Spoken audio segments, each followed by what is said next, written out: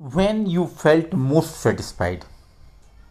I repeat, can you remember the moment when you felt most satisfied? What happened at that time? Which of your strengths you utilized in getting that kind of result? Which of your values were visible in that event? Just try to remember the moment. Most likely, you must have done something challenging. You must have achieved something that you didn't think of. It's true that whenever we achieve something beyond our imagination, beyond our perceived ability of achieving, then we feel more satisfied.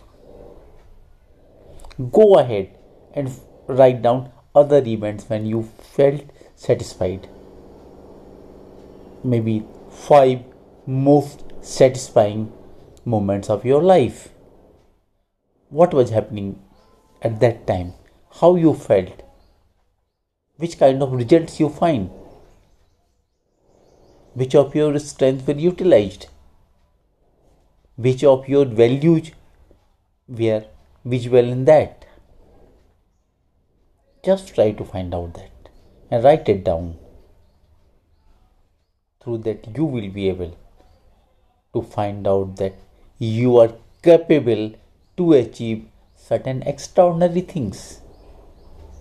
Just go deeper and write down so that you can prepare yourself to achieve more extraordinary things, so that you can achieve higher peaks of success, of growth, of achievement and fulfillments.